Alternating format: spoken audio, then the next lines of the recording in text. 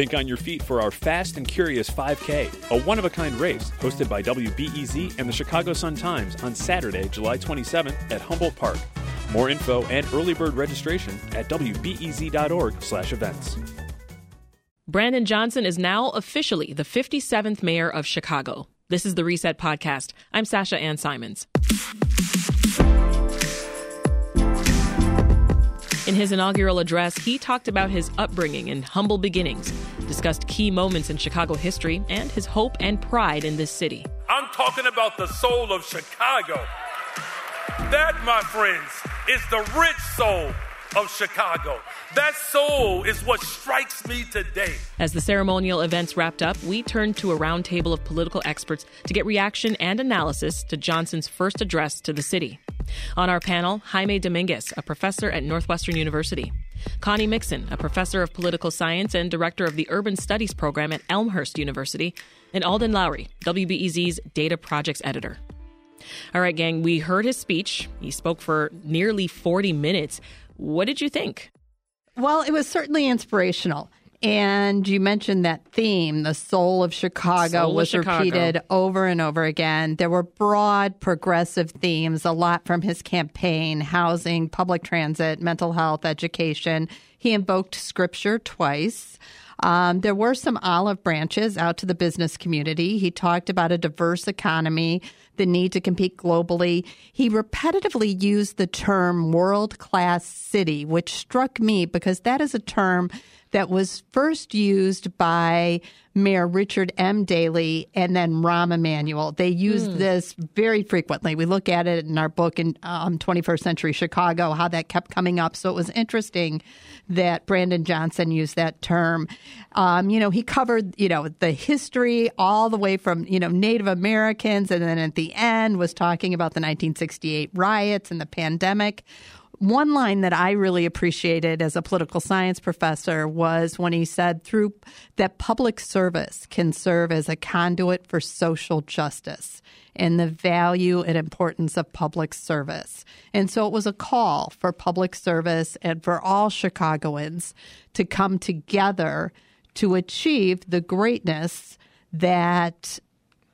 the potential that Chicago has. Yeah, that's a very good point, Connie. I mean, and as you said, he took us from the founding of Chicago.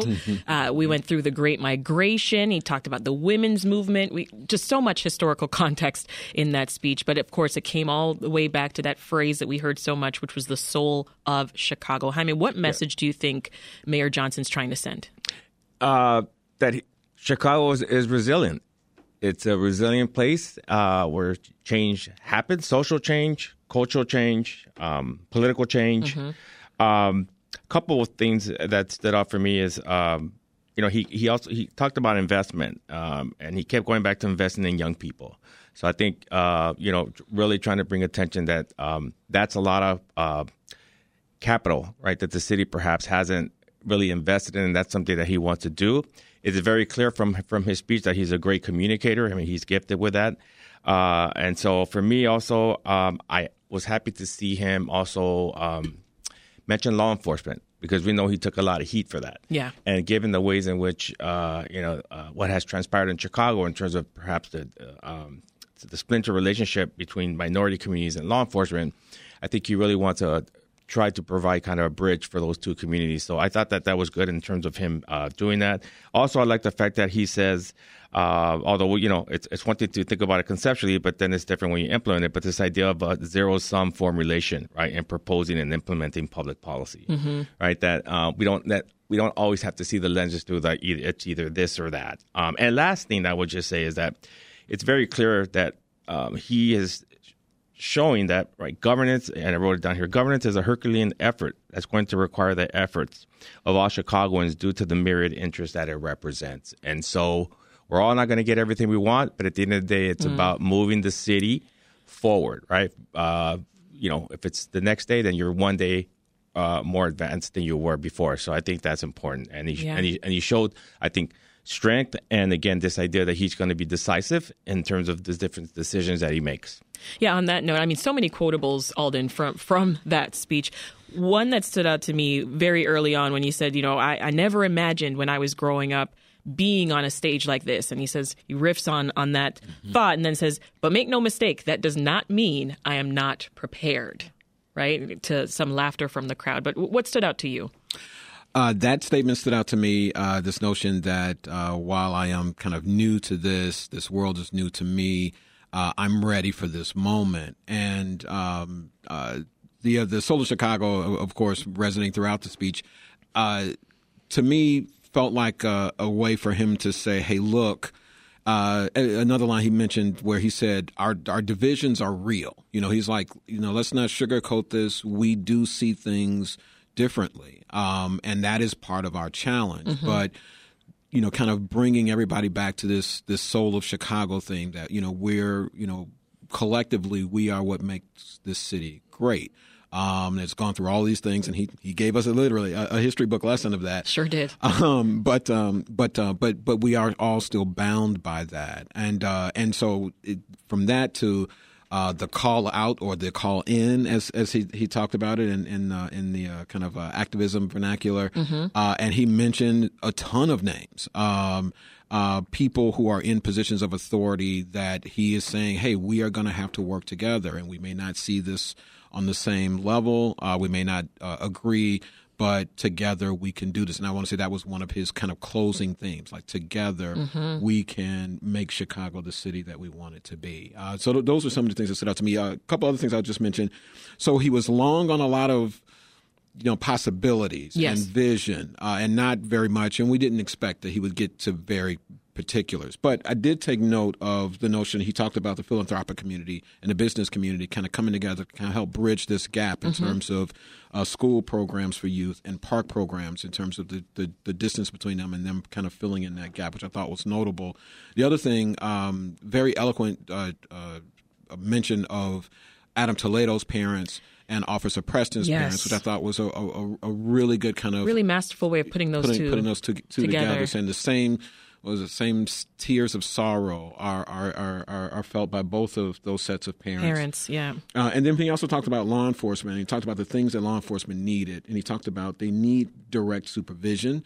They needed clear expectations of what is sought from them. And they need opportunities for advancement. And then he mentioned accountability. And so those first three bullet points, I thought, speak very directly to what the rank and file really talk about what they need. And I think perhaps, hopefully, speaking to terms like that, or to issues like that, will help bridge that gap that the mayor's office has had with law enforcement. We talk about communities and their rift. There's also been a rift between the mayor's seat and the rank and file officers. Well, I'm glad you brought us there, Alden, because we actually do have some sound of that moment in Johnson's speech. Let's listen.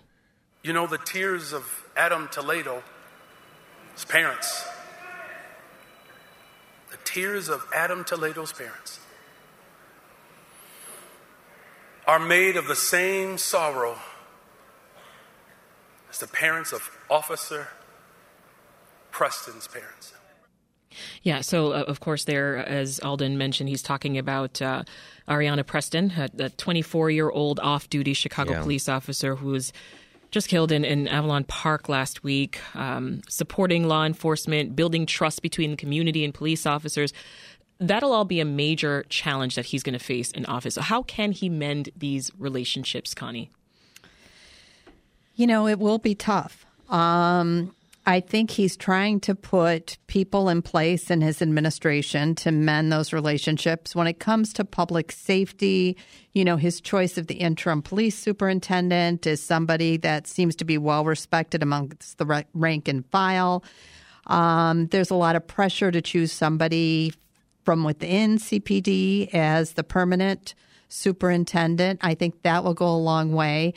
It's speeches like this. It's reaching out to the community. It's showing people that he cares and that he listens. And that will make a huge difference and go a long way, that he's accessible and doesn't necessarily, just command from top down, but listens from the bottom up as well. Will go a long way And hopefully we have the patience as citizens in the city of Chicago to let Brandon Johnson have a chance. That'll be key. Yeah. If you're just tuning in, this is Reset. I'm Sasha Ann Simons, and we're talking about the inauguration of Brandon Johnson as Chicago's new mayor.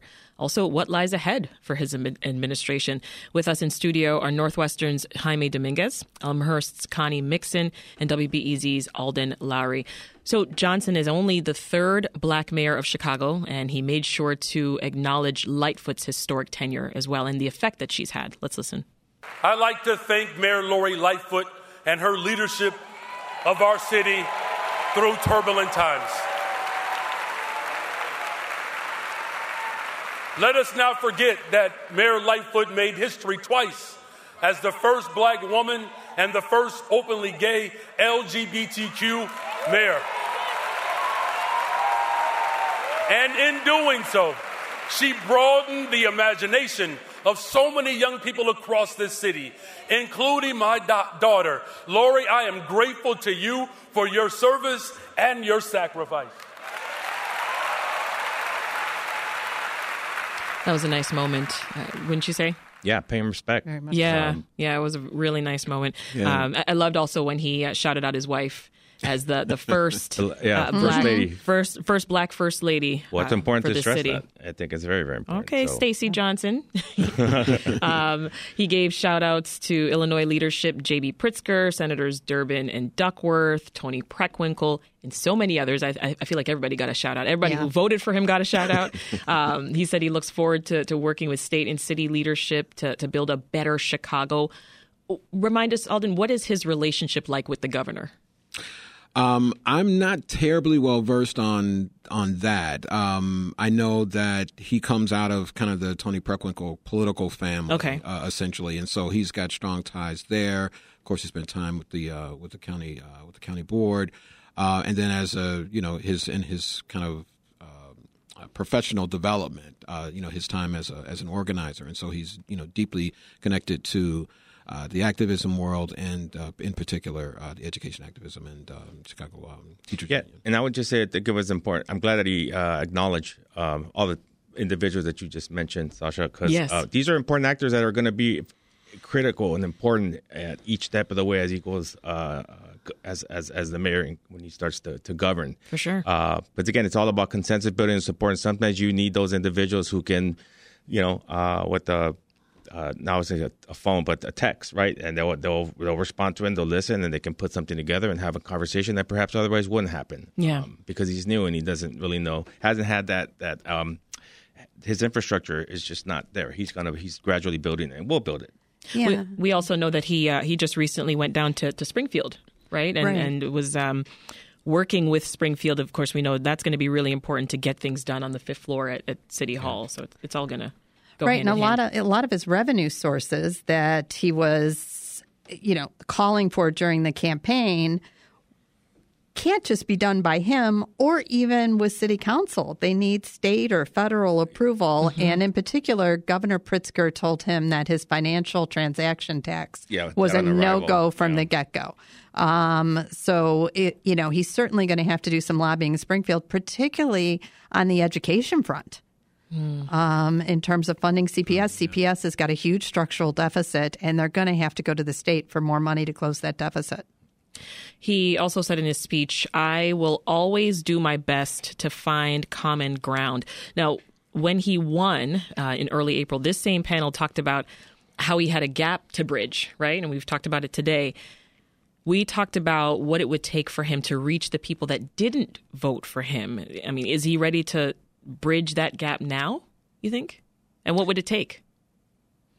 Well, I think like today, just on his speech, just on the issue of law enforcement, acknowledging that, wanting to have a police force, a lean, efficient police force that works for the city and who is going to have the public trust. And so I think for him, that's one way I think of him on one hand, right, helping to reduce perhaps the criticism that he's gotten that he's not supportive of law enforcement, but at the same time, bringing accountability to that phenomenon, because I think that's very, very important. And so that could be something that from the get-go perhaps could give them a jump on that narrative, right? Yeah. It was city council. There were several alderpersons, Brendan Riley, Brian Hopkins, Matt O'Shea, that all endorsed Paul Vallis in the runoff.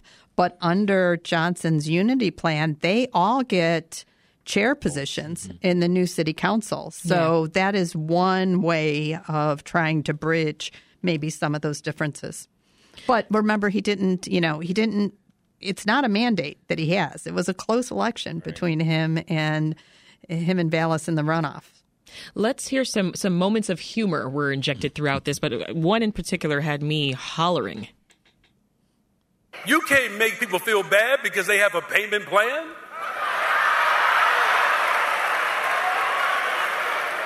You can't stop someone with a payment plan from becoming mayor of the city of Chicago.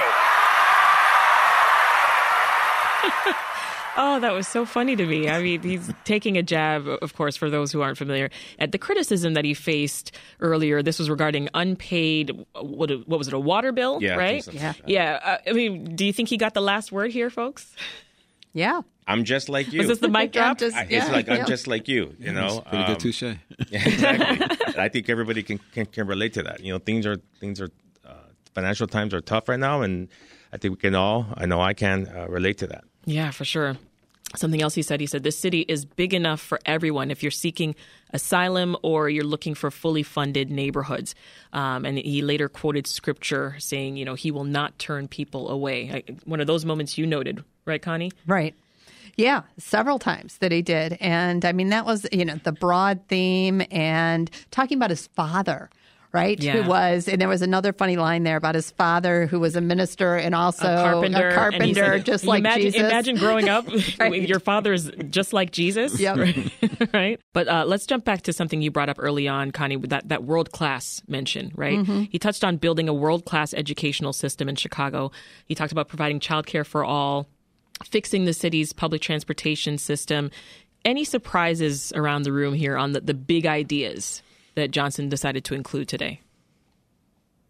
No, I think on that point about being a first class kind of world city, I think again that's something that Chicago has historically prided itself on, and so I think him mentioning it, I think, was also a way for him to reach out, I think, to the business class, the business elites who were not on board with his campaign. That he has the same interests that they do in terms of, again, trying to create a sound, robust economic infrastructure that's going to benefit not just the developers or elected officials, but everybody, right? Yeah. And so I thought for him, it was very, very important to him to stress that. Anyone surprised about anything he did not include in today's speech? Anything jump out at you, Alden? As I was listening, I was saying to myself, okay, when we come back, he's going to get to. There's something that maybe he missed. I'm not sure he missed anything. Okay. I mean, he talked. In 38 minutes. That's a lot of time to I would touch hope on. He hit all the points. Right. I wasn't a surprise, but him talking very directly about mental health centers. And stating very explicitly wanting to reopen those centers, and I know that's been a talking point during the campaign. Mm-hmm. But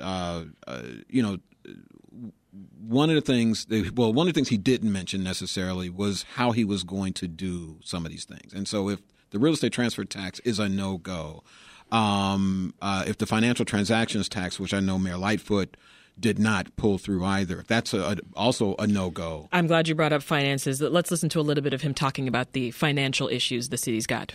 Y'all know we need revenue. We have a structural deficit. And we have to invest in people. And we have to do that without breaking the backs of working people with fines, fees, and property taxes. Yeah, so he's talking there about addressing Chicago's structural deficit, as well as investing in people.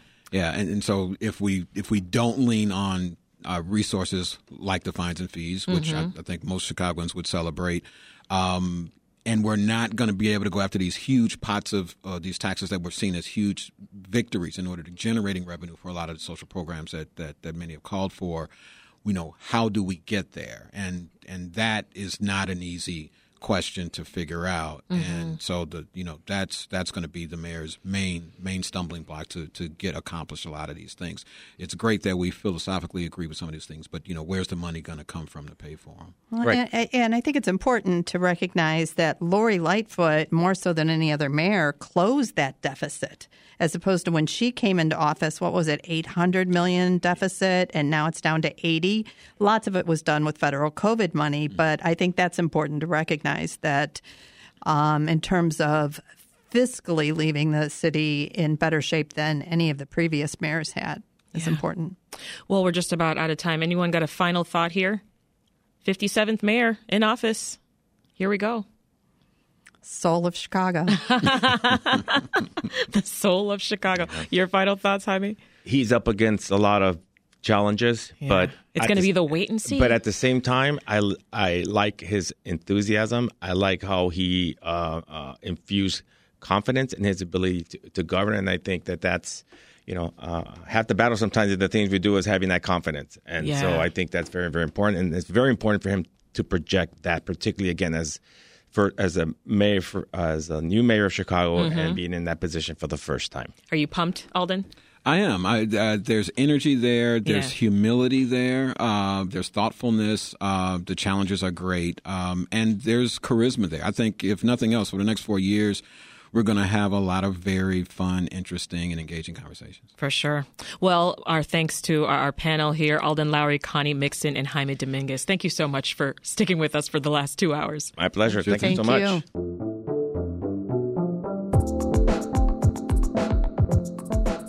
That episode of the podcast was produced by Meh Ahmed, Linnea Dominic, and Stephanie Kim, and edited by Ethan Schwab. Our politics team is keeping us up to date as we usher in a new mayoral administration and city council. You can check out all the coverage that they're doing at WBEZ.org. That's it for this podcast. I'm Sasha Ann Simons. We'll check in again tomorrow.